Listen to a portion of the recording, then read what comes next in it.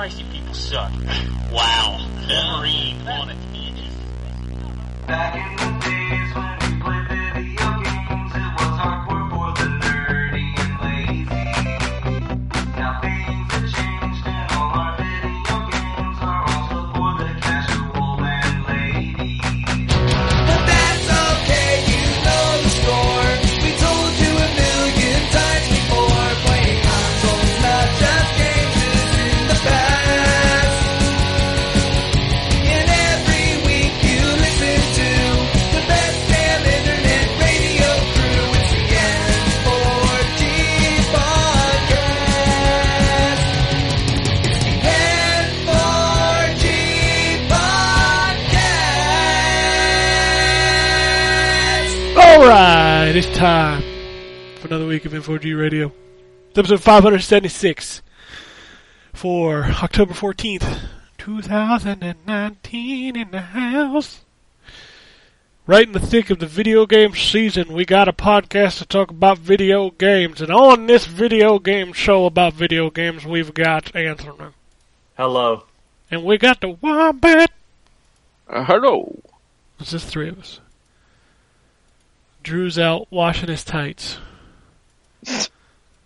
I don't know, he didn't respond to my text message. Is his birthday today? I don't remember. I don't know. Happy, It's been a hard week to follow. happy birthmas, Drew. Whenever that is. I know he got a Switch. Yeah, I was gonna say he's already got a Switch. You don't have to wish Happy him Born Day. Yeah, happy born day. He got a Nintendo Switch for his birthmas. So that's cool. He can now play games from Nintendo, you know, the system that everybody loves. The Nintendo Switch. Which has Indeed. two very large ports coming this week. Just like every other week. Hashtag Switch Core. Switch Core, baby. Welcome to it. Half the frame rate, half the resolution. Nintendo Switch. I'm sorry, I just made a bunch of people mad. I apologize. Oh god. I apologize. Anyway, video games are happening. We're going to talk about them. And unfortunately, I think we kind of blew our load last week because we're going to be talking about a lot of the same games. Yeah. Yeah, but now I'm here. That's true. That's true. And did you play any of said video games? I don't know what they are because I don't listen to this show. That's true. Nobody else does either. That's fine. Why don't we start with you then? Because Okay. I don't know what you have played other than the game that I sent you that you can't talk about. So That I am not allowed to talk about. So I actually in the time since I was last on the show, I have completed 2 games. what? They're old. Oh, okay. I finished Hitman, the first one, Hitman, as in. Wait a minute. as in the one from a couple years ago. Do you have Hitman 2? Not yet. Oh, so that's why you didn't play those maps in Hitman. Correct. Gotcha. I don't have Hitman 2 yet. Gotcha. I do have the first one, but I had never finished it. So I did finish that, which is great. It's an excellent game. I played the first level of Hitman 2 since it was free. And I'm excited to eventually pick that up and play the rest of it. But I love those games. I've loved those games since the very first one. So, Hitman 2 is a game I can play because it holds your hand.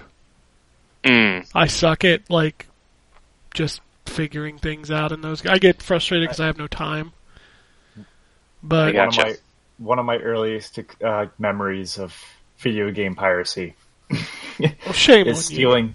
stealing the first Hitman. Hey, I've bought it since. I've bought all those games since. The only one I don't have is Hitman 2. I don't think I knew anyone that played the original Hitman that was a legit copy. Yeah. Well, it was a PC game during the height of PC piracy, so. Yeah, that game was heavily distributed, I will just say. But I ended up buying Hitman 2 and Contracts on PS2. There was a third. Yeah, I had those Blood games Money on Gun. Xbox.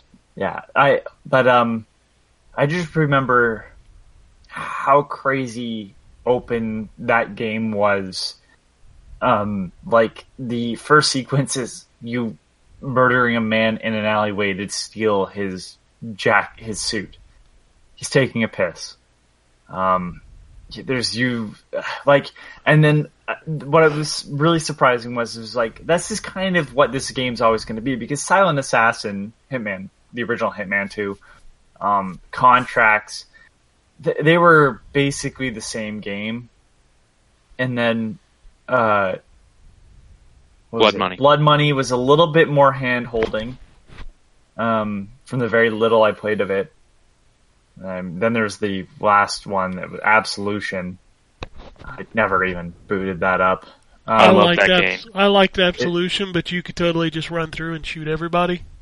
Yeah, it wasn't really it was like I look at it as like a side project with the same characters. Yeah. It would be like if they made think of it like if they made I don't know, a Yakuza game that was just a fighting game.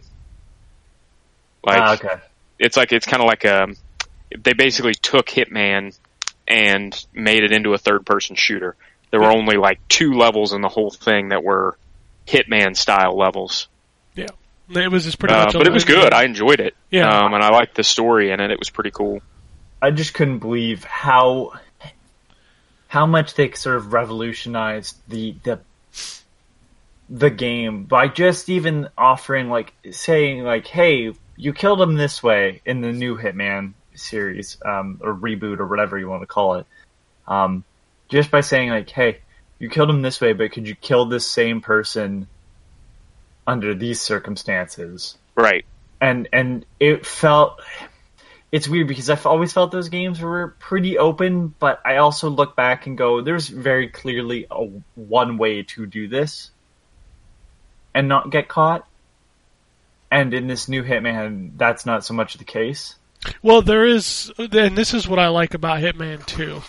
So in Hitman 2, you can turn on what they call these level stories, and it kind of puts points on the map. Like, for example, in one of the missions in Hitman 2, there's a reporter that's there, and one of the stories is get the scoop, and it kind of walks you through how you can do that particular path by putting, objective markers on the map and telling you what you have to do. And it's the developer's way of, and this is why I scream accessibility in all games, like, this allows people like me who either don't have the patience or time, or don't have the creativity to figure out how to do these things, some of the stuff that the developers know will work. Right. So it kind of lets you walk through, and then you can go back and kind of wing it if you want, because the levels are designed to be played, multiple times. They have that a little bit in the first of the new Hitmans as well. The opportunities are kind of like that too. Yeah. It's not super hand-holdy, but it does say, like, you'll walk up on a conversation and it'll say uncovering opportunity, and it'll give you like hey, this person, this person loves this specific drink. So if you learn how to make this drink and you can poison it, then you can kill them that way. Yep, and the second one still has those. And what I like about the second one is you can turn all of this stuff on or off. Right. So if you're a guy that wants to just go in with no markers on the map and just figure that shit out, you can totally do that. Or if you're like me and you want a little hand-holding, you can turn on a story. And the cool thing is there's multiple stories per level. And if you do one, it might cancel one of the other ones out. Right. So, but that's what I like about Hitman 2.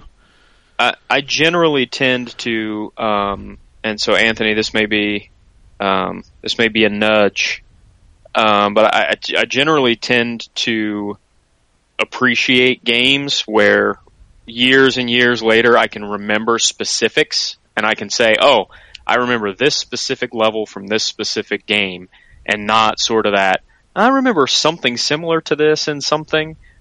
There are sequences in Hitman Absolution that I can still remember, like almost beat for beat, because they were, again, it's kind of campy and cheesy, but they were memorable. So I mean, if you ever find yourself without anything to play, it might be worth checking it out. Next year is my year of picking up old stuff and plowing through as much as possible. Yeah. Which, I mean, is kind of the plan, but they're going back to with Phoenix Down, and if they're playing a game I don't have, I'll be doing my own thing, and so Right. probably do it then. I just, like, Hitman, it's weird. It's one of those games that I remember a lot of. Not just the first game, which has a lot of memorable moments, like the hotel being one of my favorites. But even Hitman 2 Silent Assassin has, like, the first mission, which I've done 1,000 times. There's very clearly one way to do that mission well. And, like, I thought it was a masterpiece that, like, in the new game, being a masterpiece, because even the tutorial level shows you, like, this is not a game that, like, we have set one way to do the thing. There's multiple ways to enter the boat. There's multiple ways to kill the guy. There's multiple ways to do this mission. Right. And that's a lot of work. And I'm glad that they have control over their future now, and that they have the Hitman license. So It's kind of funny because Wombat talks about playing Hitman 1. I actually went back to Hitman 2 this weekend because I had not played the two new the two new maps that they put into Hitman 2 with the season pass, and I played the first one, which is a giant bank that there's somebody inside that you have to kill. And I think one of the options that I opted for was to do a job interview. Oh, nice. So I stole the guy that was doing the job interview was in the bathroom sick because he was nervous, so I went in the bathroom and murdered him and took his clothes and his name tag. Nice. I like the in the first one, I like the level where you have to kill the general and you have to kill the guy that's in the embassy. Mm-hmm. And you can dress up as his masseuse and give him a massage and then snap his neck at the end of it. Yeah, there's a lot of great stuff in it. Like my favorite level in the second game is the IndyCar track. Like, that thing is so dense with people. It's so impressive to look at when you're playing it. And did you play how are the original games maps in Hitman 2? Yeah, they're the same map. They're just upgraded with the new features from Hitman 2, which I think is really, really cool. Yeah.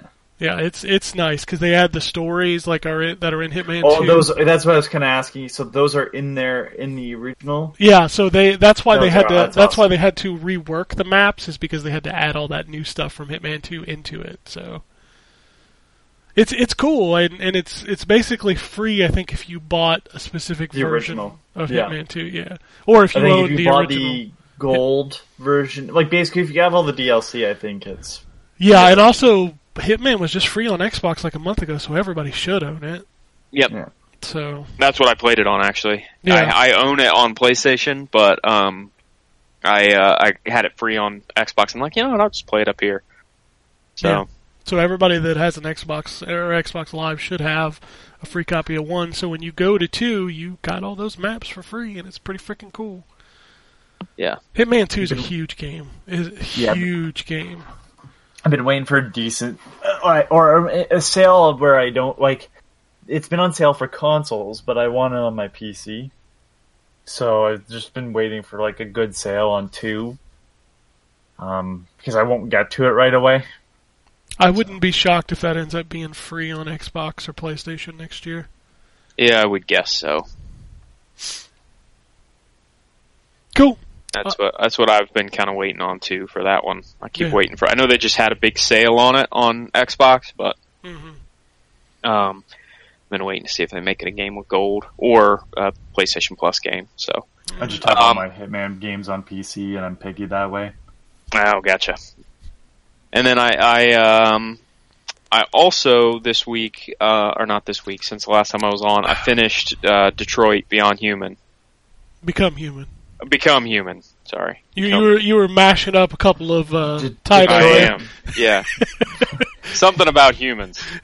Detroit Beyond Prophecy. Yeah. Yeah, I love that game. It was good. It was really good. It was amazingly good, and I'm not generally a fan of their games, just being honest. I was not a fan of Indigo Prophecy. I wasn't really a fan of Heavy Rain.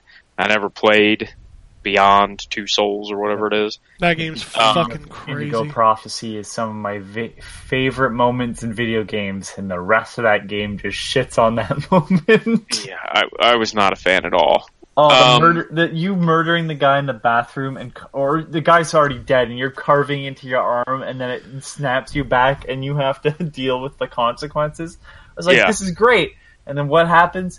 It's like Dance Dance Revolution, where giant cosmic fleas are chasing you around an office building. What? Yeah, that game got way too weird. But anyway, I really like Detroit, and I know they don't generally tend to make sequels, but I really hope they make a sequel to that, because I really enjoyed that game a lot, and I liked all the characters. And did you visit the title screen regularly? What? Did you visit the title screen regularly? I did. Yes. Oh, that is some creepy shit. Yes. Yeah, and then when you beat the game, there's that other option at the title screen as well, which I thought was a cool touch. Okay. The title screen is creepy anyways. The title screen creeped the shit out of me. Yeah, it's pretty creepy. No, I'm dead serious. The uncanny valley, she's too realistic looking. My brain was just like, I can't. So I haven't played it since they patched it, but apparently you can bring her back.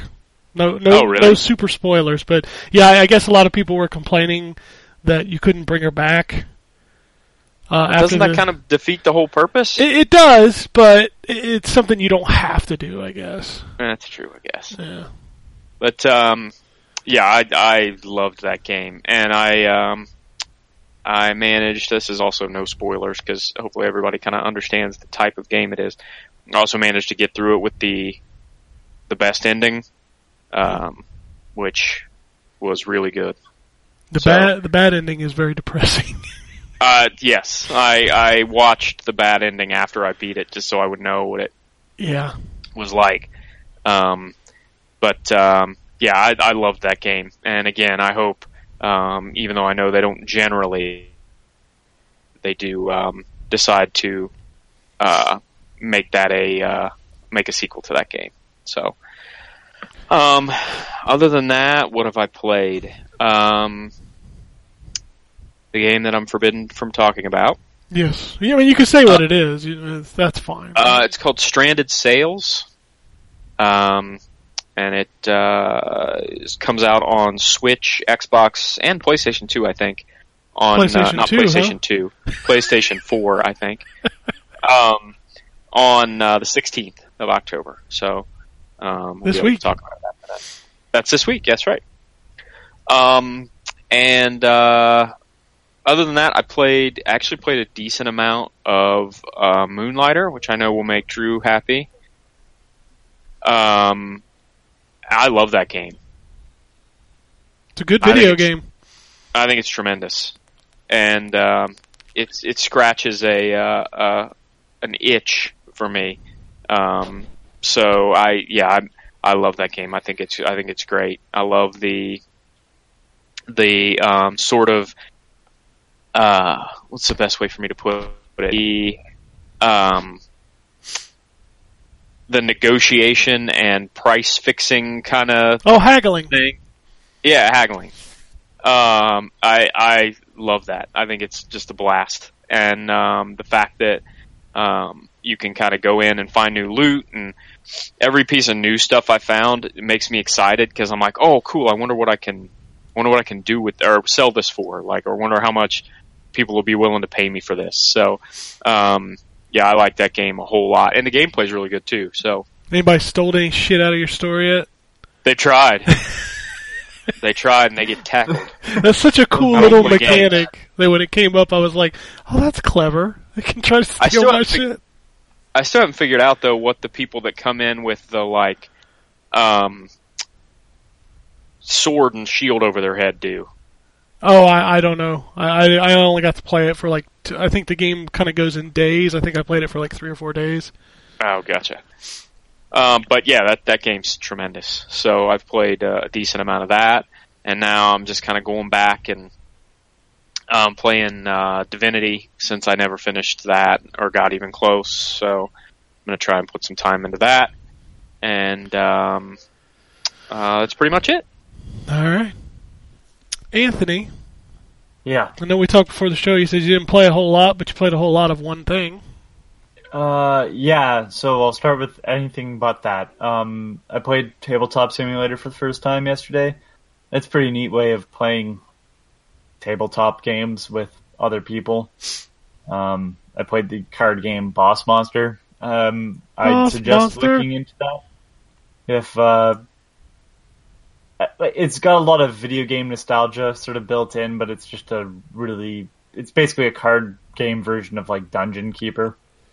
Sort of, you're luring heroes in and scoring points based on you murdering them. I played as I'm done touching the original Anodyne at this point. I've seen everything I wanted to see. There was like a couple things I wanted to clean up. So I did that. I would have played more of other stuff this week, but I had a massive set of migraines come on because the weather has been both like cold one day and hot the next, and that just causes my headaches to come. But I've played a lot more of the Yooka-Laylee and the Impossible Lair. I didn't really talk too much about it because I didn't really play a lot. But over the last week, man, that game is probably the perfect setup for a platformer nowadays. I didn't want to. I said to Ken last week, I don't really want to mention it, but like this is very clearly a game built around reusing assets that they've already made. But they do it in this game as well in a really ingenious way because you go into certain levels twice. Yep. By changing aspects of the world map. That's cool, though. Change it. No, this whole game is built around the coolest way of saving yourself, like a lot of effort. Like it's well made and it is fun to play. So like the level layout stays the same, but they'll change an aspect of it. Like clearly they've done work. As you can just hear my speech impediment come out. Like one level turns to ice, so the whole level looks different. But one gets put underwater, and it's so smart. Like every time I'm like, okay, so we're gonna have ice and like water levels, cool. But one of them is like you put more enemies into the level. You help the squid scientist whose name I forget. Fix this machine she's made, and she's like, oh no, I just wanted to make the level look nicer with more enemies in it, but it seems to have made the level harder. And if you turn the switch off, it goes back to the original version of the stage. And like there's already a lot of stages, and they just like then they double up on some of the designs. The world map is super interesting to explore. I've spent probably more time in that than I do in actual levels, trying to just unlock more of the world. There's tonics that allow abilities, and usually the ones that allow abilities modify the amount of feathers you get. Quills. I don't give a shit. This is the quill economy. It's a quill economy. But what you really want to collect in the game is the coins, because the coins open paywalls. Well, we didn't touch. What are the coins called? Oh, I don't remember. Twit coins. Yeah, that's right. It's an acronym too, and I can't remember what it stands for. It's very much the same aspect, but I think this is probably Oh, come probably on, the there's a best platform. snake named Trouser. Trouser. I know, but that's the same. That's the rare sense of humor coming through. Still, the very British. I mean, if you look at all the bees that you collect, Yeah, because they all have names. the idea of this game is that you get to the end of the stage, you get a bee, and the bee is going to work as a shield for you in the impossible layer level, which you can do at any time, but becomes easier the more bees you have. And they all have names and their own little 2D design. If you go onto the page that shows you all the bees that you've collected, and they're all puns. Can we? This game is filled with puns. It is, but can we go back to the tonics real quick and talk about the Game Boy filter? Yeah. So Which one of the Game Boy filters? the one that makes it 4x3 and That's halves okay. and halves the frame rate so that it's running like a Game Boy game. I had to turn it off right away, and they're like, "You're gonna lose any quills." Yeah, no, I'm good. I even had the green color on too, the pea green. Yeah, the color. pea green. It's not something that you would want to play, but oh man, you at least want to look at it. They do a lot. There's a noir filter. Yuka Then there's also 64. the sepia. Yeah, there's a lot of. So those tonics don't ever affect the amount of quills you collect, which I like as well. They don't punish you for using those. The ones that make the game easier will remove quills, but there's a couple where enemies get an extra hit or a hit point of health. So you have to hit them twice or 3 times, depending on the enemy. You have to hit them more basically, and those will give you a certain times 0.1 or whatever for the amount of quills you get. And I like that aspect, but I really like that they hide they make it worth exploring in the hub world to find the tonics. They don't just hand you them. That might not be everybody's cup of tea. I think the world that they've created is interesting enough, and that the way they do the tonics is hidden behind puzzles in the main world, and I love that. But then I'm playing some of the stages, and I don't know if I get extra abilities or if it's a tonic that I have to find, but I'll go through and try to get all the coins, and sometimes they just seem so out of reach. The level design on the actual platforming levels is some of the best I've ever seen. Just when I do poorly, I always go, well, that was I'm very bad at that part of the stage. It really is just this I think this is in the contender for the top of this year. I doubt it's going to beat Resident Evil in my eyes, but it's definitely making it onto my list.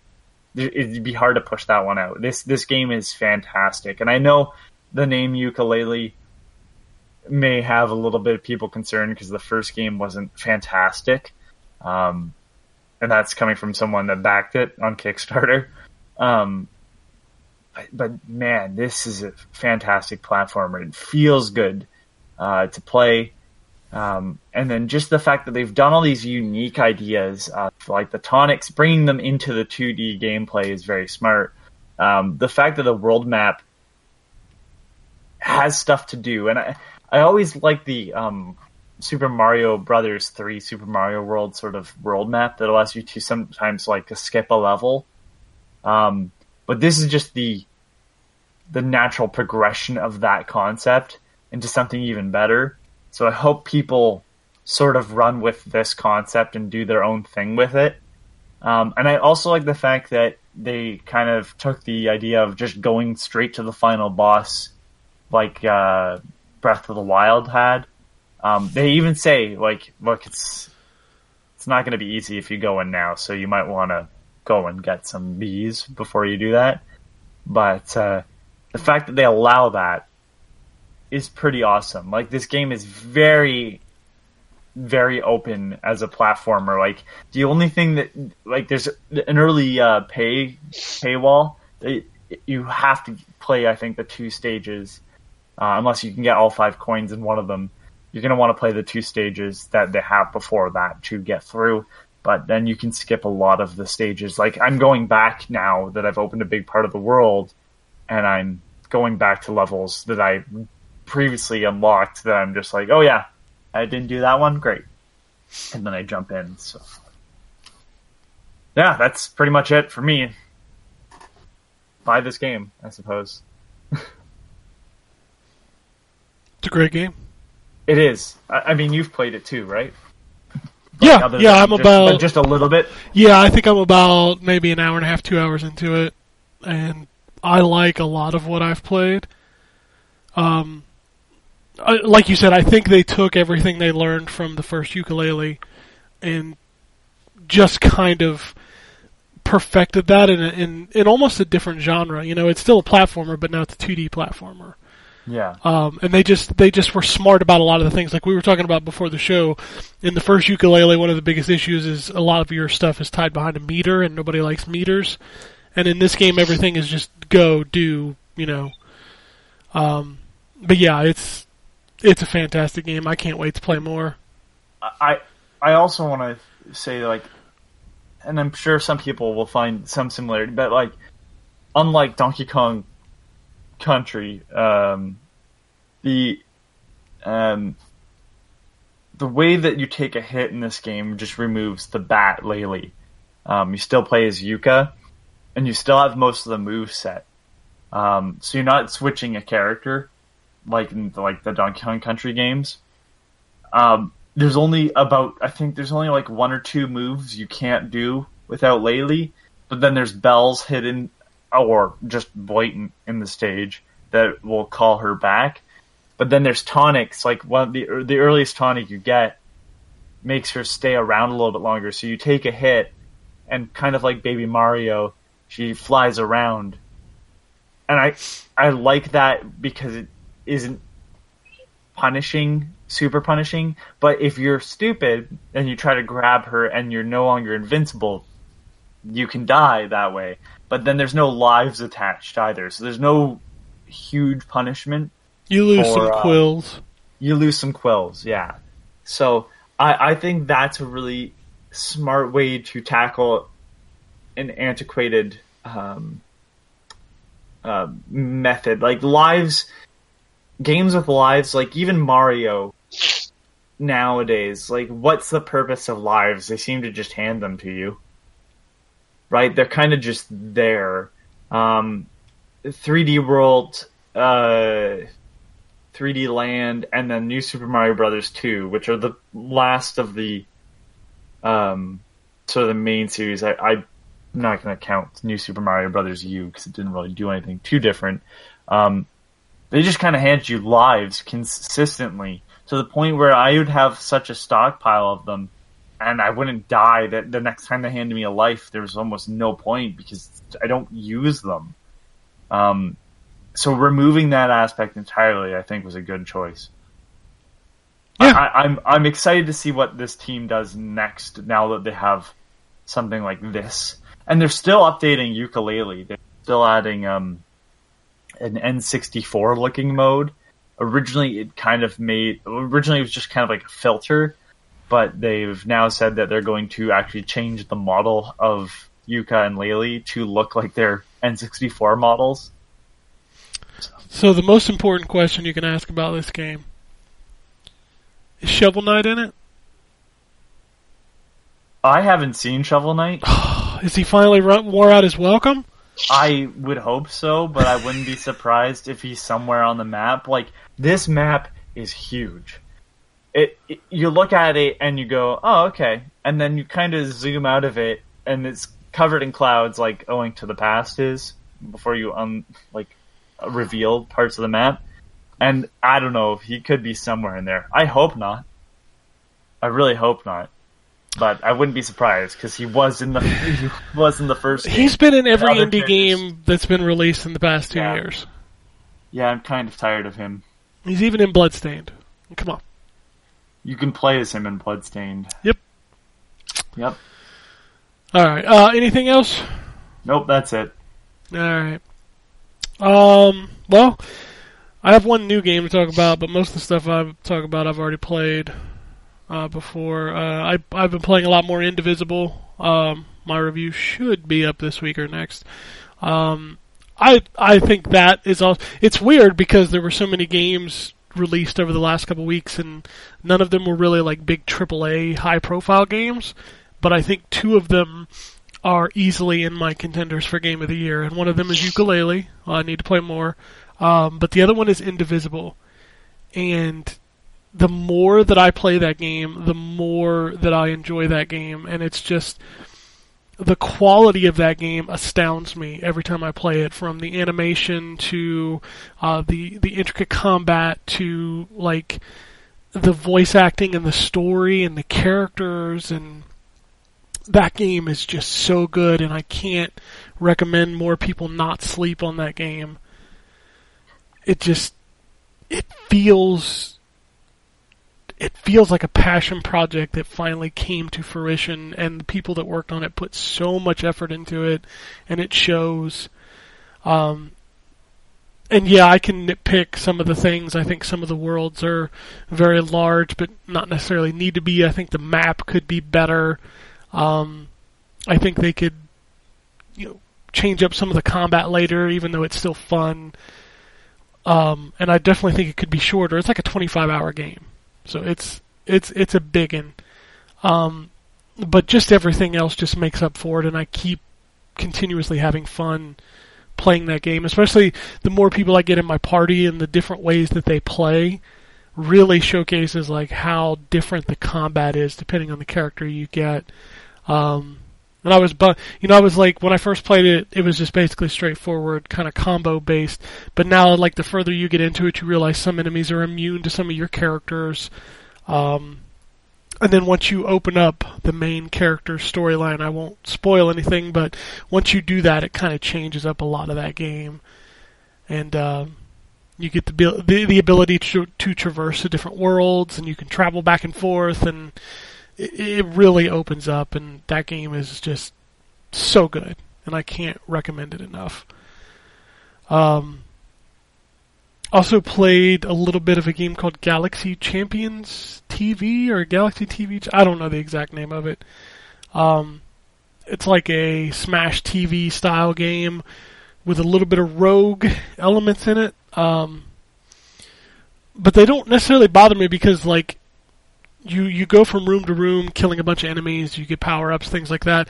But as you level up your progression, you earn a point that you can then put into permanent upgrades, and it allows you to get further and further and further. And it just plays really good. It's really fast-paced. I had a lot of fun with it. I think John wrote a review of it. I haven't looked at his review, but it was a neat game. I enjoyed it. I was trying to think if there's anything else. I played the O Word, that game. I can't talk about this week. Blizzard's in a little bit of hot water. We can talk about that in the news, but I played some of that game. And then the last game I wanted to talk about really was Knight's Quest. So I was playing this game last week. I was interested when I saw kind of the videos of this game. It feels like every other indie game, it's being made by people our age, so they're kind of, aping some game that we loved from our youth. And this game is definitely the Zelda Ocarina of Time clone. It has a big open world feel to it. There are dungeons. Each of the dungeon has a person in it that you fight, and you get a power. You use that power to traverse the world. It's got the Z-axis lock-on combat. So it's kind of hitting all of the notes that you would see in a 3D Zelda style game. But it also feels like a game that wanted to be Zelda but just couldn't quite be Zelda. So I'll start with kind of the presentation. I sent these guys a video before the show started of the music from one area of that game that brings in a little bit of horn that you might feel like is a little bit of a little bit porny, if you want to know. It's it was an interesting. It was interesting to the point that I had to take a video clip of it when I made it there, and I'm like, "Am I crazy? Or does this sound like these two should be like getting it on?" You know. Also, not shown in that video, this game, it feels like it wants to be stupid, but like clever stupid. Like the main character is this klutz who seems to fail at everything. He goes through the world wearing a giant pair of what look like Beats headphones, and he's constantly like the musical play, and but like even the items that you pick up, they try to add like, I guess what some people would consider edgy adjectives to them. So like when you pick up a health file, it's like, it's a bodacious health file, man. Wow. You can actually pick up poop in the game, and when you pick it up, it's like, whoa, man, you got some gnarly poo. Oh my God. It's just non-stop with stupid things like that. It's trying to be whimsical, but at the same time, it just comes across kind of stupid. But my biggest issue with this game is that, yes, it tries to be Zelda, and it hits a lot of the notes, and then there's a lot of like really bright spots where you're like, man, this game could be something special. But then it falls apart. Like, so for example, the combat. So you can lock onto an enemy, but if anybody who's played Zelda knows that when you lock onto an enemy, it feels tight. It feels like you can do the moves you want to do. And in this game, when you lock onto an enemy and you start swinging at them, he'll kind of move around them, and sometimes you'll swing and not hit them, and it just feels loose, and it doesn't feel good. The world is also huge, as I mentioned before, but traversing it is not always like you can't figure out what you're supposed to do. It feels like it's too big for its own good, and the game doesn't kind of kite you towards where you need to go. And you will get lost, and it's just, a lot of it is empty and open, and you're like, I don't know where to go, and the map does not help at all. Like, the map is really, really copious amounts of terrible. It'll give you a general direction, but it doesn't give you a specific direction. It just doesn't feel like intuitive. It doesn't feel like I know where I need to go. And I think I spent so after I finished the first dungeon, it told me where the second dungeon was, and I was like, okay, so it's probably like, there's the big Hyrule field, I need to go to the west. Okay, cool, that's fine, I'll head to the west. So I started heading west, and just got completely lost, and at this point I've spent 20 minutes on my way to Dungeon 2, and I still think I'm only halfway there. It's just, they are not getting you from point A to point B quickly enough to keep interest. And I think that's where this game is going to suffer, is that it tries to do too much and doesn't really perfect the things that it is trying to do. But I'll keep giving it a whirl. I hope it gets better. I hope it gets... But right now it just feels like, hey, this is what I wanted to be. I kind of got there, but I really didn't make it. In a world where there are so many games that, and I hate to say this, you've kind of got one shot. Nobody? Okay. Yes, Eminem ref. I was waiting on the Eminem. Yeah, you got one shot. Yeah. You got one opportunity. Exactly. You got, with so many games out there, you've got one shot to impress me and make me want to keep playing. And this game is not doing it yet. So, I mean, obviously reviewing it, I need to play it more. But if I had bought it, I probably would have deleted it by now. Because I think I'm about 3 or 4 hours into it, and I'm just kind of like, eh. It makes me sad. It does. Speaking of games that you'd delete if you bought them, Decay of Logos was like, I was going through on Steam, and it was like, hey, we now work on Windows 7. Go fuck yourself. They did that just for you, Anthony. Oh. Bought the game? Yeah, great. There is one other game that I played. And I only played one level of it, so I'm not going to talk about it much. I played a game called Pig Eat Ball.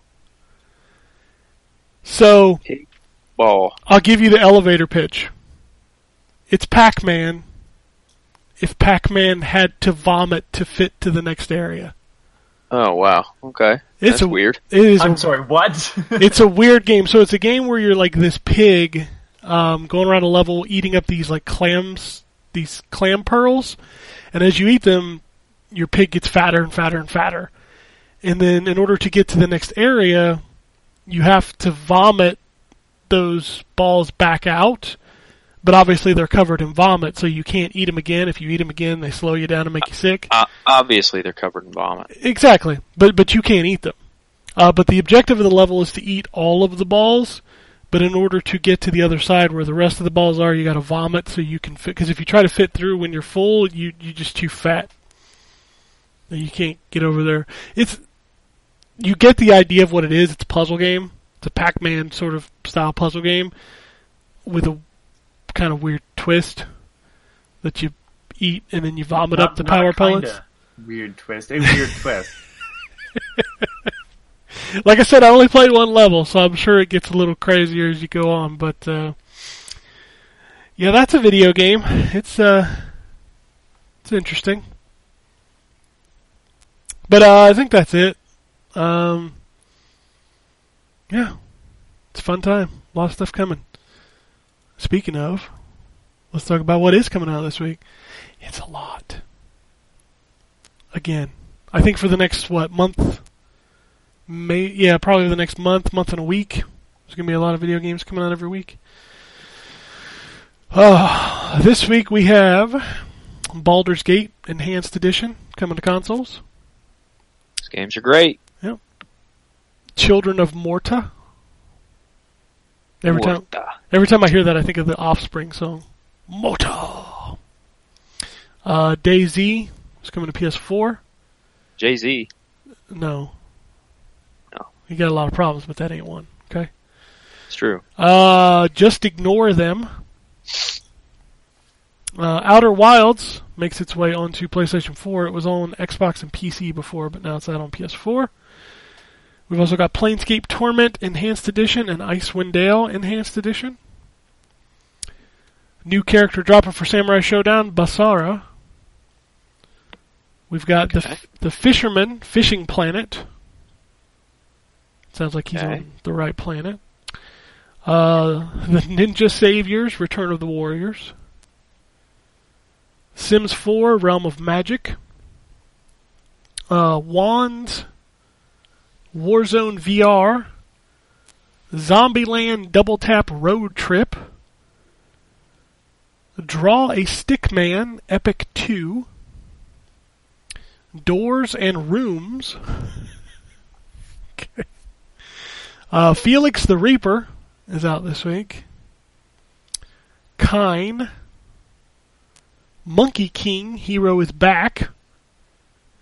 Stranded Sails, Explorers of the Cursed Islands. That's the full name of that game. The Jackbox Party Pack 6. Travis Strikes Again makes its way to PlayStation 4. Apex Legends Lifeline Edition. Okay. Driven Out. Ice Age, Scrat's Nutty Adventure. Huh. Okay. Megaquarium. Pig Eat Ball, which we just talked about. Plants vs. Zombies Battle for Neighborville.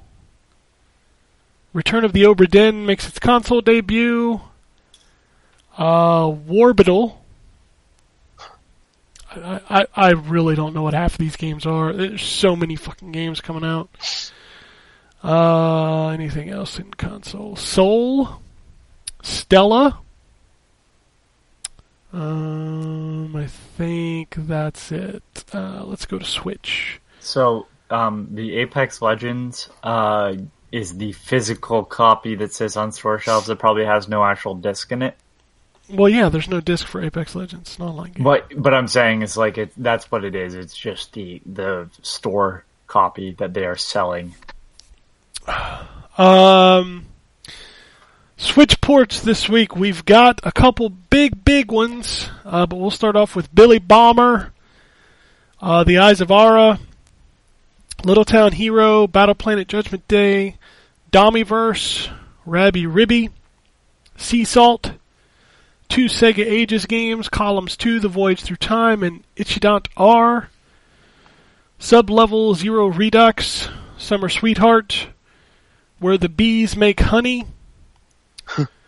That game is fucking weird. I played it when it came out on Xbox, and it is a fucking weird game. A Hat in Time is finally making its way to Nintendo Switch. Digimon Story Cyber Sleuth Complete Edition. Safari Pinball. Starblocks Inc.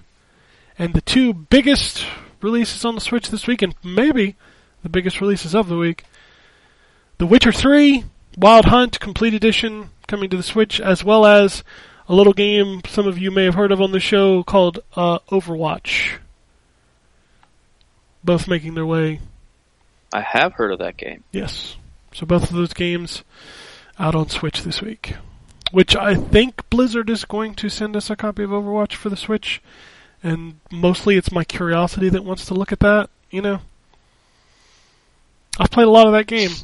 So I think Ryan should have to play The Witcher on the Switch. We were asked this week if we wanted a code for The Witcher 3 on Switch, and I said no because I knew nobody had time to do that. Yeah, no, I don't have time to play No, that. neither do I. Yeah, nobody has time to cover The Switcher. Sorry. I know, and here's the thing. It's one of those games that, and if we were a site that was based off of clicks, that would be a game that you'd want to cover because everybody's going to want to know about that game. But I'm going to be real honest with you. If you know what The Witcher is, the only people whose opinion is going to matter on that game is a place like Digital Foundry to know that it runs okay enough for you to play. Because Right. ain't nobody going to tell you that that game sucks. You know? Like, that game is probably one of the best games to come out this generation. If you've not played it at this point, that's crazy because it's been on everything except for Switch. But you know what that is. You know what's going on. But anyway, a lot of games to choose from this week. I still recommend you check out Yooka-Laylee, The Impossible Lair, and Indivisible. Those are the games so far of October that I really can't recommend enough. So let's do some news. Anthony brought up a couple things. Let's start with the Cuphead thing. What's the game called? Enchanted Portals. Enchanted Portals. So this, this thing hit the Not internet. breaking any news or any. We're probably not introducing this to anybody, but yeah. Yeah, that thing hit Twitter with its first trailer, which was to launch its Kickstarter campaign. And boy, oh boy, that looks a whole hell of a lot like Cuphead. Like down to It sure does. the way the enemies look, because the main characters clearly don't. Like, they are not really the Fleischer-looking, like, old-school cartoon-looking characters. They try to be, but it's clearly not. But all the enemy characters, oh boy, do they look. And then the way they snap their wrist to flick the wand looks like the snap that that Mugman and Cuphead do to shoot with their fingers. And just, it's a boss rush. And there's homage, and then there's just blatantly, like, ripping off an idea. I mean, to the point where these characters look like they've been drawn over the animation of, like, the way they move. Like, the dash looks the same, the way they jump looks the same. Yeah. Yeah, it's... Here's the thing. If this game came out, I'd totally fucking play it. You know what I mean? Like, I loved Cuphead. I think Cuphead was a great game. If there's something like it, I'll play it. But boy, oh boy, like, you didn't even try. Yeah, and it's weird because, like, it clearly shows talent, despite the fact that you can tell, if you're familiar with animation, that this is computer done, and Cuphead is all hand drawn. Sure. I mean, Cuphead, there's a reason it was delayed for, what, like 2 years? Yeah, I mean, it is all hand drawn traditional animation. If you look at this, there's clearly computer, like, stretching and stuff. But it still shows talent, and I just don't understand why someone with talent, like, because clearly they can draw in the style too, but like, why would you take that talent and just rip off an idea? I mean, like, let's be honest, Cuphead, if it didn't have the art style and was that gameplay, it might have done okay, but it definitely wouldn't have had the same impact. No, that game became a phenomenon just from like a 3-second clip. Right. So the visual presentation is what grabs people, and you could still look the way you did, but when you're clearly just ripping off the style of Cuphead instead of doing literally anything else. And when I say style, I mean the gameplay, not just the art style, but like the whole package. Like, why would you not just do something different? Like, you could have just done a straight platformer at that point. Yeah. I mean, it's shameless, but again, I would still play it. And to anybody that says, "Oh, but it's like, what about Bloodstained?" Bloodstained was made by the guy who did it. It would be different if this was somebody from the studio MDHR that left Cuphead development and that studio to start their own and do something similar. That's not the case here. It's totally someone not attached to that project at all. There's plenty of games that are homages, but like it would be very close to like having a character that's also a plumber, but does not have a mustache. You know, like it's not Mario. See, he doesn't have a mustache. Like, okay, but let's be honest. Like, anybody should go and look up the Gianna Sister, a blatant ripoff of Super Mario Brothers on the PC. The only reason why that thing exists is because it was on a British computer. That's it. Like, that's the only reason why they got away with it. But otherwise, it was a blatant ripoff of Super Mario Brothers. They changed with newer games. So it will be interesting to see how that game, you know, how it ends up doing and faring with people. I mean, yeah. I'll play it. I don't care. If it comes out, I'll play it. But yeah, it's kind of hard not to draw this kind of criticism. So, Doom Eternal was delayed to March of 2020, which is the same date as Animal Crossing. Yeah. So, I mean, two sides of the spectrum there. I'm okay with games being delayed, you know. If they need more time to fix this game or finish it, that's fine. The biggest news that came out of this for me is that they confirmed that Doom 64 is coming to everything. And also, if you pre-order Doom Eternal, you get that game for free. So that's pretty cool. Unfortunately, Doom 64 will not be out as well until next year. That was also in the press release. So no Doom this year. That does free up a spot on my Game of the Year list, so games, step up your game. You know, Doom Eternal would probably most definitely make my top 10.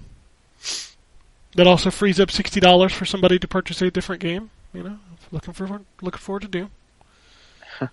Also, be prepared for March of 2020, the new apocalypse in video games.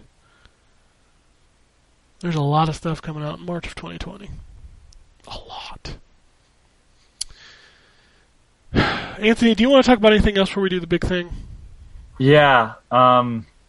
So right now it's not really super confirmed, except that a bunch of people that used to work at Kindly Beast are no longer with Kindly Beast, and it seems like it's all happened around the same time. And that there's a Reddit post that came up that somebody was pointing out that a bunch of people on Twitter now that said Kindly Beast in their profile. It says former.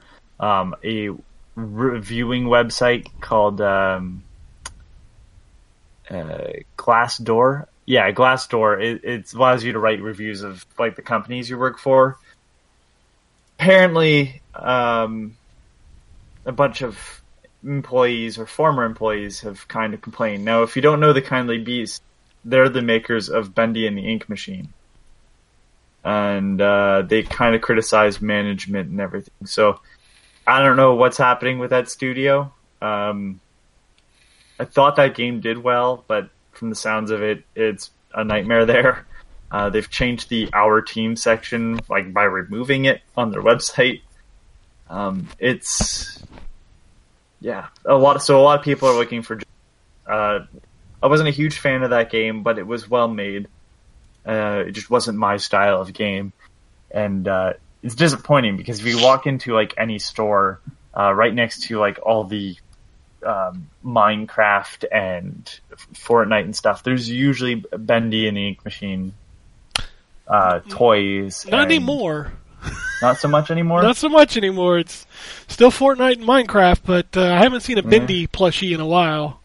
Well, they were there, and they were selling them, and I don't know how well they did, but it's disappointing because, like, if anything, I saw that there's a lot of attention and care given to that game, and it's disappointing if what these people are saying is true, that the CEO just kind of shit on the staff because they did put in some good work. So, yeah, I mean, there's a Reddit post. If you just go to Our Games and search The Kindly Beast, it'll be the one that shows up.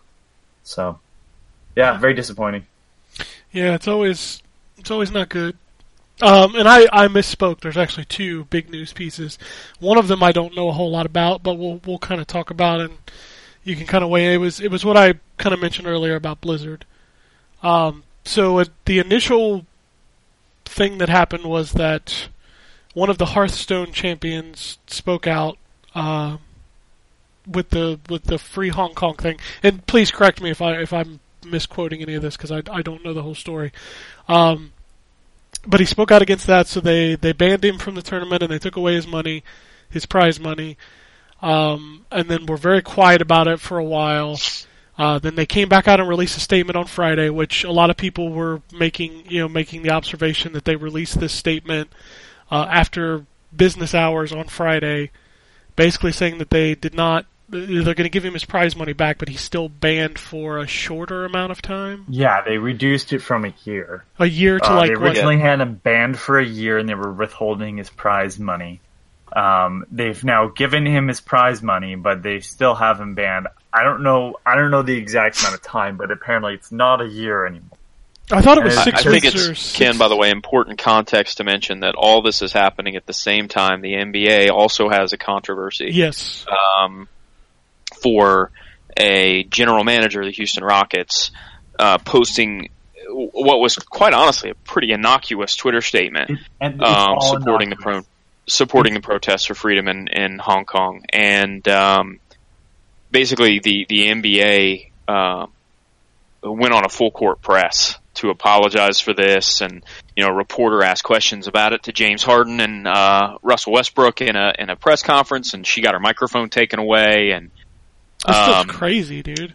There's a it's become incredibly clear that the Chinese government has basically said to anyone who does business on a major scale in that country that if any of your folks say anything about Hong Kong, you got to drop the hammer or we're going to ban you. And the NBA actually, I think it's been lifted now, but was suspended in China after this general manager's statement.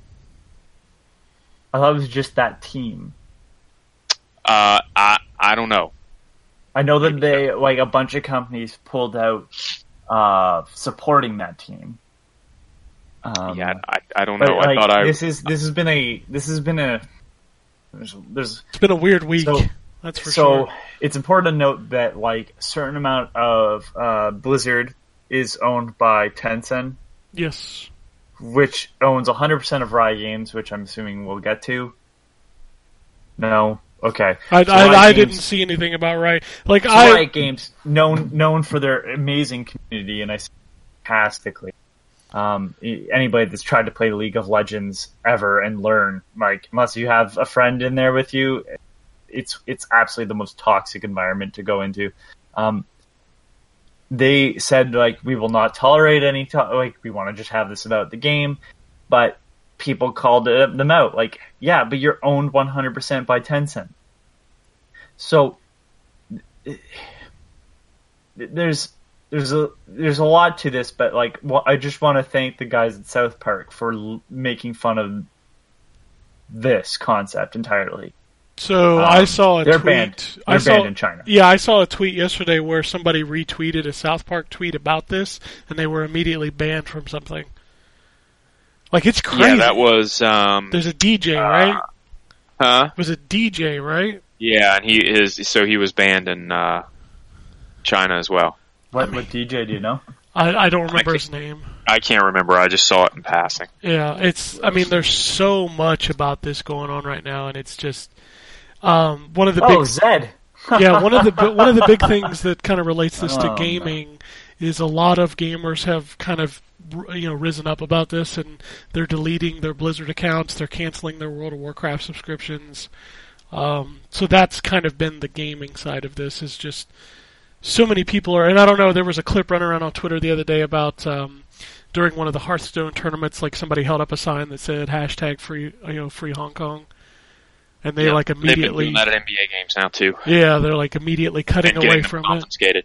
it. Yeah, it's I crazy. just want to say, I'm not suggesting anybody do this, but Winnie the Pooh is not allowed in China, so do not go to any of these events wearing light brown corduroy pants and a red shirt. That would be very bad. With a backpack that's beige and that has honey written on it, it would be very bad. I mean, that's very bad in any context, just throwing that out there. Yeah, oh no, I just really, just the subtle digs. They'll eventually know. You're now officially banned in China, Anthony. Yeah, I don't give a fuck. I'm not going there.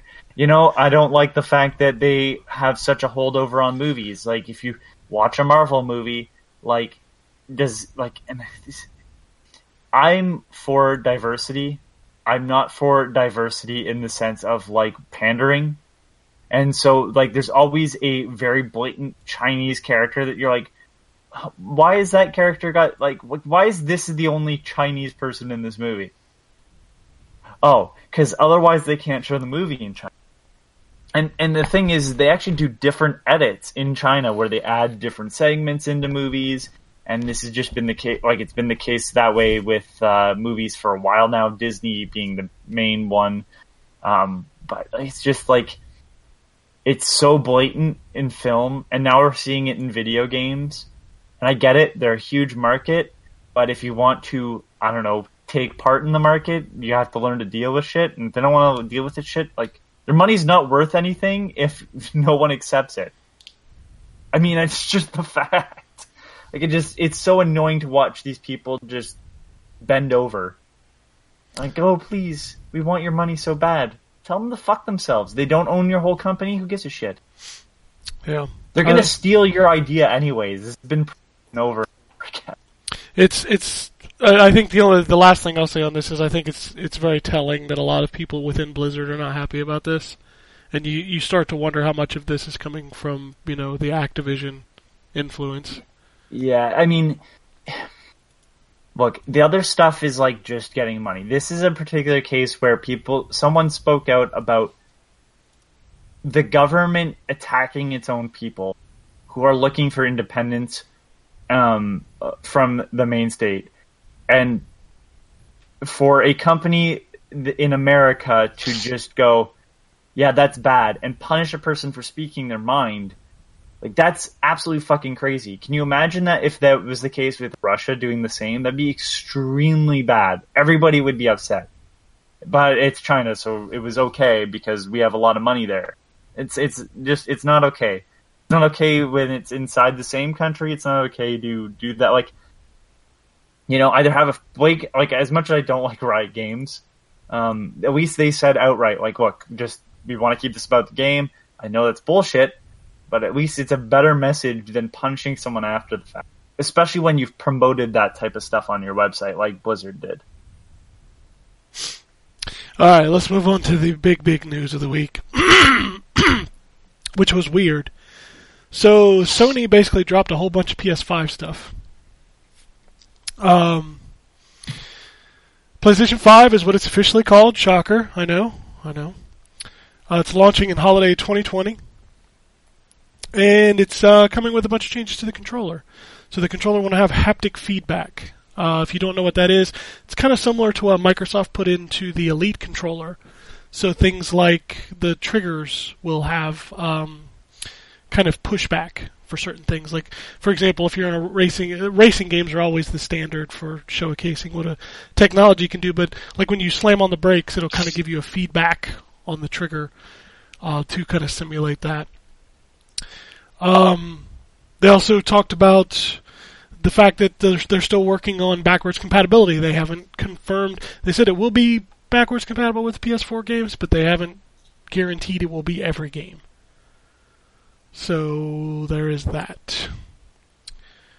They will have a new UI. So a different version. Excuse me, a different version of the cross media bar for sure. Because, we've had that in the last, 3 Sony machines? From the... Ish, yeah. Yeah, the Vita, the PS3, and the PS4. Yep. So I'm assuming it'll just be an updated version of that. But they did this just kind of... It was just a weird thing because it just kind of came out of nowhere. It was an article in a Wired magazine on the website. And it was just like, well, here it is, and here's what it's going to do, and here's what it's called. Actually, just quick... the Vita doesn't have the cross XMB or whatever it is. It's the PSP that had that. Was it? What did the Vita have? The Vita has that Bubbles. Oh, bubble screen yeah. thing. You're right. I mean, the bubbles are very similar, but they're awful. I got you. Yeah, I remember the worse. bubbles now. I hated them. I hated the bubbles. Yep. But yeah, this was a weird thing because it was just dumped out there and like, I don't know. It's clear that we're getting to that point where I'm assuming sometime in February and March we're going to see these two machines, the new Xbox and the new PlayStation. So, I don't know. The controller thing interests me because I thought it was cool when Microsoft did it, but obviously since it was on a specific controller and not the leading platform, that a lot of developers didn't use it. So hopefully maybe now that, Sony is making it standard, that we'll start seeing this in more games. So, I don't know. It's coming. Your Xbox One X and PlayStation 4 Pro are about to be old news, man. Old news. Because we got new consoles a-coming. I promised I'd watch the video, Mookie. I watched the video, Mookie, that you sent last week. And just to kind of sum it up, because I don't think everybody watched it, he was basically talking about how he is very bored with Japanese RPG tutorials. So for the examples he used were he tried to go through the Monster Hunter World tutorial and basically fell asleep. Whereas something like The Witcher 3 had a much more interesting tutorial. Sorry if that's kind of simplifying his 8-minute video, but I watched it before the show, and it was kind of the gist that he was getting at. He's not fully wrong. I mean, most of the time it's like they seem like they're just like here's a pop-up, now try to do it. And it's just like, I suppose that's fine, but it'd be like saying, read the book and then do the thing here. Yeah, the other I kind of point, need a more like break it down for me as to what happens in what time. Yeah, I think one of his other complaints was like how a Japanese RPG a lot of times will just kind of throw everything at you and expect you to remember it. Which there's definitely that in some of the games that I've played, where they just kind of toss like 20 systems at you, and then you kind of forget about them as the game goes on. I don't know. With games with a lot of systems, it's a very fine line to walk, and it's very hard to keep all of that stuff in check. And really, the best way to do it is something that Nintendo does very well, and that's constantly reintroduce, the mechanics to you and give you situations where you can use them to solve those problems. But again, that's also why Nintendo is the best at their craft. So. But we do have some tweets. We can do some Twitter. So Twitter. Blue Apple Blue says, did you meet your doppelganger? When and where did you meet? What was his job? Would you like to live his life? Did you try to kill him? Are you the doppelganger?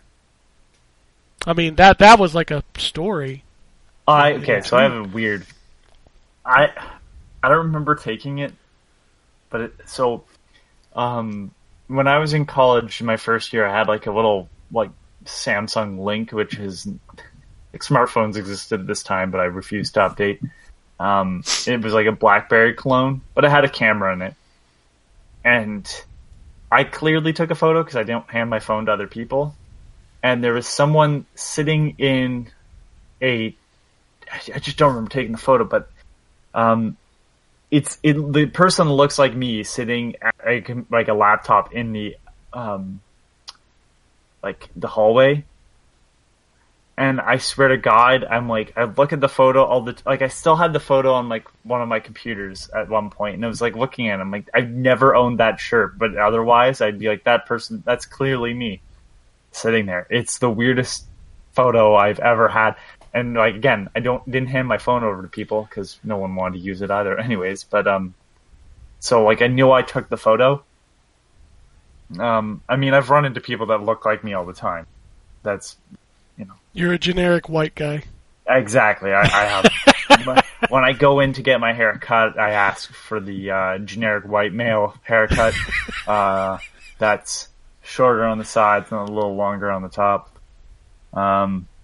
Yeah, I mean, I've been told I looked like Danny Harrison, and then his father George Harrison of the Beatles. God, what's his name from? He was in Gilmore Girls and Heroes. Milo and Oh, yeah, the guy from This Is Us, that guy. Yeah, him. Before he grew a bunch of facial hair. Yeah. I want to say his name's Adam Scott. Oh, from Community? No. From not Community. What's the other show? Parks and Rec. Parks and Rec. That's the one. Yeah, I've been told I look like him. He's too. also in The Good Place, by the way. All the famous people, yeah, I'd prefer their life, of course. Well, sure, because you'd have money and no problems. Yeah. Oh wait, no, they have problems. Just money. That's fine. Yeah.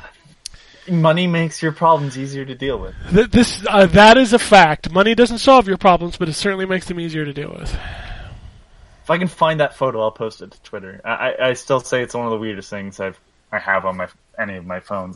Weirdest photo I've taken. I didn't meet my doppelganger.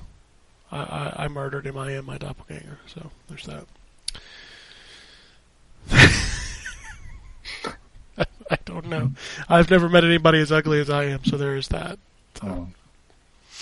Don't. What do you mean?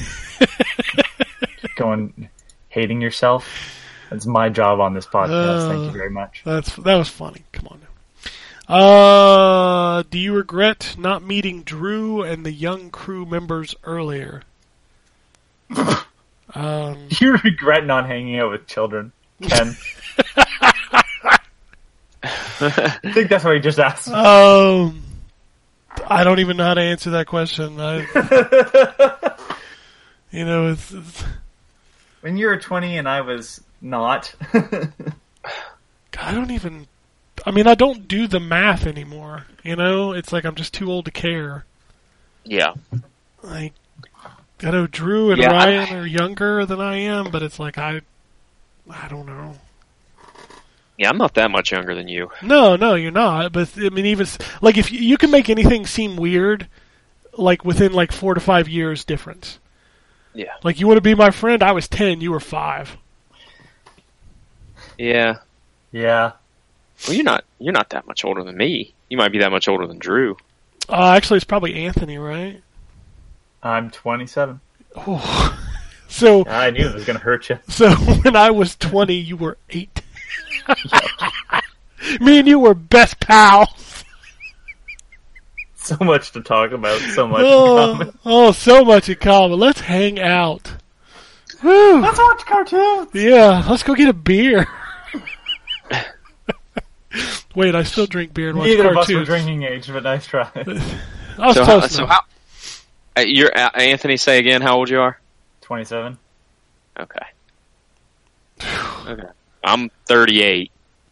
Yeah, I'll be 40 in a month. It's happening, man. It's happening. God. 4-0. 4-0. I don't want to deal with it. I'll be 50. Oh, I'll be almost 50 when my son graduates high school. Crazy. Good God Almighty! All right, John says, quote of the show. I'm assuming from last week. Man, bustin' feels good. You can tell we talked about Ghostbusters last week. If we did outro songs, I would have handed you Bustin' by Neil Cicierega. Oh, I got a song for you. It's the next tweet. Are you ready for this? Yeah, I watched it. I trust watched me. it before the show. Rufus says, time to make your day, guys. Watch Moo by Doja Cat on YouTube and Yeah. give us your reaction. My reaction Doja was I Cat. wouldn't Ooh. listen to that Ryan, oh, ever. oh my goodness. I watched this video. I got halfway through it and I had to turn I it. recognized it as soon as it started up. As I'm like, because I've The seen, first line like, in the meme. song is "Moo, I'm a cow, bitch. Moo, I'm a cow." Sounds awesome. And then the Yeah. next line is, "I'm not a cat, so I don't go meow. Moo, I'm a cow." But she talks about The farting. the internet really lowered the bar. Oh my God, this. And like every 30 seconds in the video, like there's a background of some anime boobies jiggling around. And I'm just like, what the hell is going on? I am too old for whatever you people on Twitter are tweeting at me. I'm too old for whatever you tweeting at me. I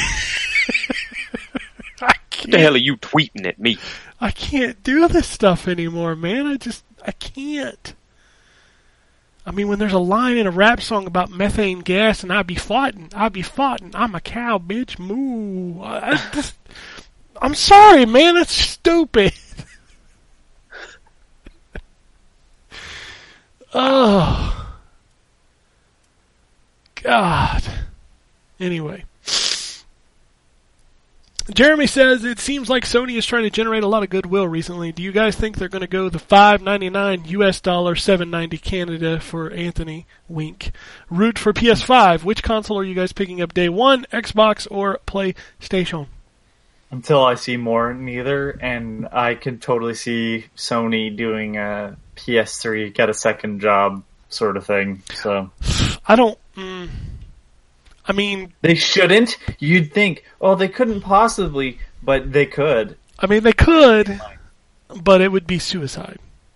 You're right, but again, And if I'm if telling you my now. ass that is not a business executive knows that, you feel like Sony has to know that, right? you'd think, you'd hope, You you dream. would really hope. I mean, like, I really hope, but I just know that like people get up. You would.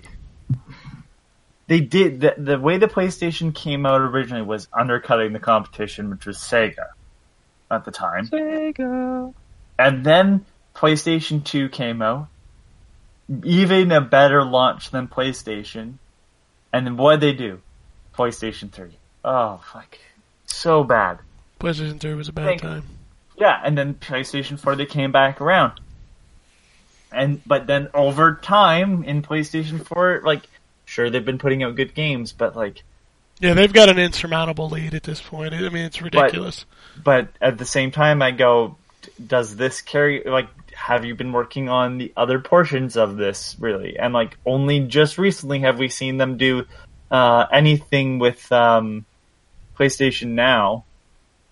Yeah, there Why were. wasn't Here's that done sooner? That should have been done back when, like, Game Pass became a thing and started to pick up more steam. Like, it was like, because Game Pass, I assume, has done fairly well. People talk about it. oh yeah, it's done really well. Positively, I should say. So, like, when no one's talking about PlayStation Now, why didn't you do something like that and put it in the spotlight? They didn't for a long time. Like, we're a year out from a new console, and that's when they're like, PlayStation Now's only $10 a month. Like, that should have been that way a long time ago. It's crazy because like last week during football, when I was watching football, there was like 4 or 5 commercials for PlayStation Now. Like they've That really, should have really been- got behind it now. But that should have been done months ago. Sure, it should have. That's But what let I me don't- let me that's- counter but- let me counter that but- argument, Anthony. But to me, that's not a, like, what did they learn? Like, they were holding back. They refuse to do crossplay. Like, it's sure they've made those changes, but those changes were because their hands were forced. Well, And here's right, and are their hands going to be forced when they come out with a new console to do better? well, here's my argument to all of this. They didn't have to do that. They didn't have to do that. They didn't have to do that. And now we're about a year out from a new console, and I promise you, next generation streaming is going to be a big part of all of these consoles. So now that Sony is out there saying PlayStation Now is this, here's the price it is, we doing crossplay, so they match feature for feature with Microsoft. So even if they have, the less interest in these pieces and they're not as friendly, they still tick all the boxes. And here's the thing, to kind of tie this into his second question, people are invested in the PlayStation 4 ecosystem. That's true. So if the PlayStation 5 is backwards compatible with PS4, Sony is pretty much guaranteed to pull all of those people with them. Just like I would go Xbox because I've invested everything in Xbox this generation and everything works on Xbox Scarlet or whatever it's going to be called. My original Xbox, my Xbox 360, my Xbox One, all of that is going to work on Scarlet. So I don't trust corporations to learn. No, I don't either. That's where I stand. Like, I hope that, like, it comes out at a reasonable price, but I wouldn't be surprised if they try to push it a little bit further, like Microsoft did, right? Like, I get it, tech is expensive, and, like, early adopters always pay more, but sometimes you have to, take a little bit of a loss on that to sell them the software. So we will see what happens. It'll be interesting. It'll be interesting. It'll be interesting to see them duke it out in who goes first to announce their stuff. Yeah, that's right another. Now it's really Sony's hand being forced by Wired, because that's the only reason why we found out more. Apparently, Wired had more details instead of running with them, and so Sony's like, we'll have a conversation about it instead. Truthfully, I think that Sony is masking a lot of things behind the scenes, because if you notice, they've done a lot of these big announcements like, here's the PlayStation 5, here's what's going to do, PlayStation Now is cheaper. You've also seen a huge turnover in management, and you've seen people making comments to journalists saying, this is really crazy what's going on here. Like, Sony is literally waiting till the very last second to finalize their hardware to see what Microsoft does. Because Microsoft clearly wants to be the more powerful console, and Sony's going to try to one-up them. So, who knows who's going to talk first? I have no clue. Nothing would make me happier than Microsoft going, here it is, store shelves. Oh God, not another Saturn. Well, the Saturn's issue was they didn't tell anybody that it was coming out. It was the one guy deciding to ship a bunch like overnight. Ugh. Alright, we're gonna move on. Jeremy says, also happy birthday to Drew, congrats on the new Switch. That's where he's at today. He's not on the show because he's playing Zelda. Yeah. I wish I could say that, but I would be less surprised if he was at work. Yeah, no, I'm just giving him a hard time. He's another person I added to my Switch friends list that I will never play a video game with. Did you have to put in a friend code? Yeah, I don't think I've had any Switch friends that I've actually played online with. Yeah, that's pretty funny. That is funny. David says, to piggyback off the email last week about Anthony, I really think the last 3 weeks to a month, you are in the zone. Keep up the good work. Oh, well, today's podcast probably ruins your thought of that. Good job. I've been really off today. You just ruined it. Good job. Yeah. Oh, I forgot to talk about it. I played the Terminator this week in Mortal Kombat. I totally forgot that happened. Yeah, okay, sorry. I was thinking the new game that was coming in. Oh, no. Nobody's played that, and nobody will play it till it launches. Uh-huh. They don't even send out review copies. I have to say that NetherRealm continues to impress in the fan service category. There's a lot of really good lines in that game. Is the voice acting any better? No, in the it's game? still pretty No, bad. just okay. It sounds like me doing an impersonation of Arnold, and that is not a good thing. I still love the fact that you can play as the endoskeleton. Yeah, my favorite line so far is it was when you fight Baraka, and Baraka comes out and he's like, "What did Johnny Cage tell you to call me?" And Terminator goes, "One ugly motherfucker." I was like, okay, we're just gonna span all of Arnold's movies. That's fair. He's got a move called the Albie Backbreaker. Nice. Great. So, yeah. Aw, man, I really wish they had the Predator in this one now. That'd be some good interaction, wouldn't it? Yeah. Damn it. Alright, I have one more tweet left. It's the most important tweet of the day. It's from Mookie. It says Puzzle Quest. That is the most important tweet of the day. I have to agree with you. Yeah. I mean, you can't end any better than that. Puzzle Quest. It's perfect. Simple. Unique. Elegant. Little, yellow, different. Newprin. Nobody remembers Newprin. I think that movie is the only reason anybody remembers it. Oh, I watched those movies recently. Really? They hold up okay. The first one I think holds up pretty well. It's been a long time since I watched the second one. So. I forgot Ed O'Neill was in those movies, and I don't know how. Ed O'Neill's the best movies. part. He's so of good. Those movies. He is so Him good. doing the admitting to murder in a fit of passion in the first movie is one of the best because he plays it extremely straight. Oh my god, that is such a good. Whoa, okay.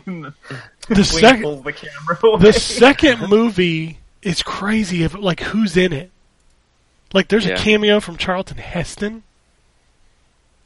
The weird naked Indian. The freaking Rip Taylor's in it. Which, by the way, R.I.P. Rip. R.I.P. Rip. Fucking Christopher Walken is the villain. Oh yeah. What are you doing, Wayne? One of the saddest edits in anything is you can't use Stairway to Heaven in the movie anymore. Oh yeah. So it's just some generic riff. Yeah, it's not even the right riff. It's kind of funny. So it's not even a sound alike. Yeah. Yeah, I forget when I bought those movies digitally, but I watched them recently, and well, sure we cross all the T's and dot all the lowercase J's. To this day, I still say that when I'm going through something. Oh man. Oh man. I there's a line about where he's showing you I have a collection of name tags and hairnets or yeah. Nothing I'd call a career. Nothing I'd call a career. Shit. So many things in those movies that have just become a part of my everyday conversation. It's crazy to think about, really. To this day, when somebody gives me a gift, almost every time I say, if this is a severed head, I'm going to be incredibly disappointed. Kim Basinger's in the second one, too. In the second one, yeah. She's Garth's love interest. Holy cow, she wants him to murder her husband. Yeah. Yeah. Wow. Man, It's great. Those movies were something else, man. Whew. For the time period that they were made, they were amazing, and the fact that they still hold up pretty well is, I think, a testament to how smart they were. Yeah. It was interesting to see Dana Carvey on Howard Stern recently talking about those movies. He was talking about how he almost quit because the character that he was playing. It was an interesting conversation because there's always been a rumor that him and Myers got in a fight over that movie. So well, no, I thought the fight was about Austin Powers. No, it was about Wayne's World. Oh, because from what I've heard, was that they thought about Austin Powers because Dr. Evil is an impression of The guy from Saturn, Lorne Michaels. Lorne Michaels, and that Dana Carvey thought Mike Myers was ripping off his impression. I know that sounds stupid and weird.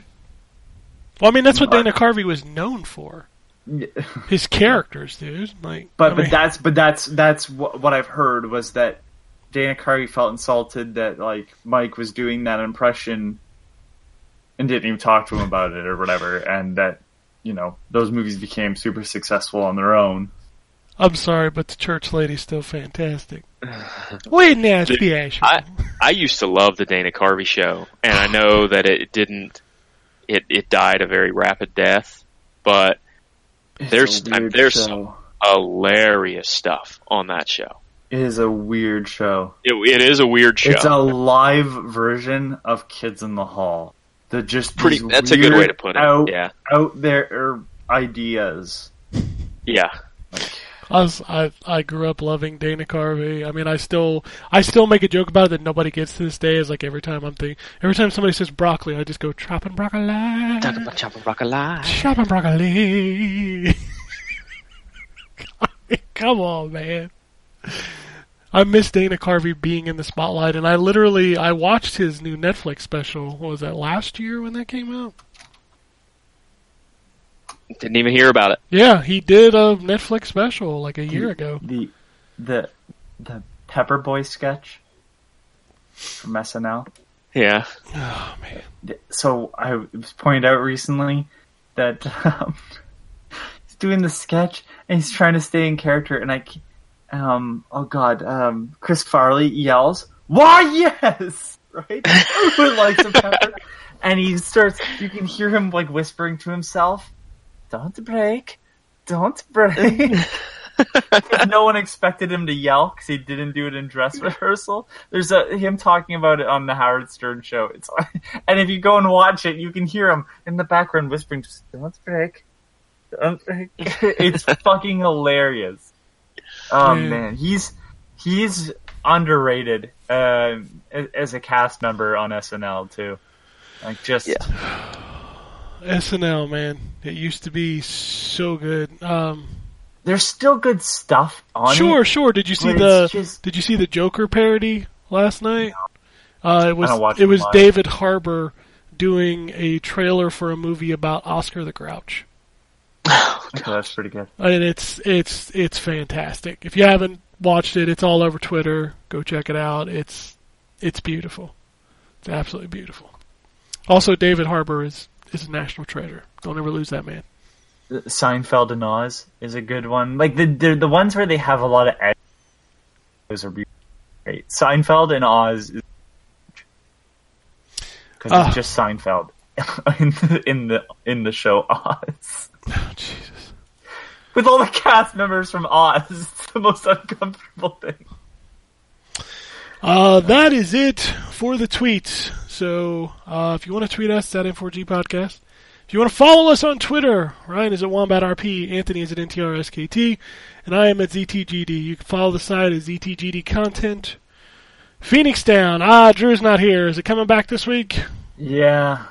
I see Matt earning a boatload of achievements in Too Human. Yeah. On my Xbox feed, because that's the game this week. Yeah. They picked a good one. We took this week off because those two wanted to play more of it. It's funny because Ryan's excited about it, but it's the year of the bad game. Hey, listen. That game is not a bad game. No, it's not. It's not. I think Drew was taking it off for early birthday celebrations. So. He's having a party. Guys, I believe it was Thursday he got his Switch. Yeah, he messaged me about something. No, I'm taking it off the table. We were not doing so we have a little bit more time to play. I just got a Nintendo Switch. Oh, shocker. Have a good time. But that is it for this week. We'll be back next week with some more Vidya games. Peace, bitches. Peace. Alrighty. And it goes something like this. Epic fail.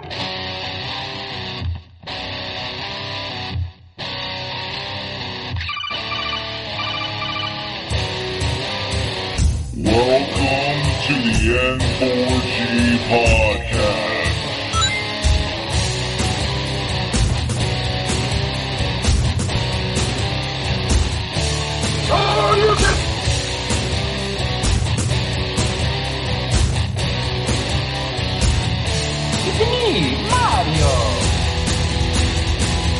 Zero tolerance. This is going to be a very interesting episode. Captain Con. Greetings, programs. I got lost trying to find my way to the secret underground N4G radio lair. The Wombat. And Always with being angry. Killer Wolverine.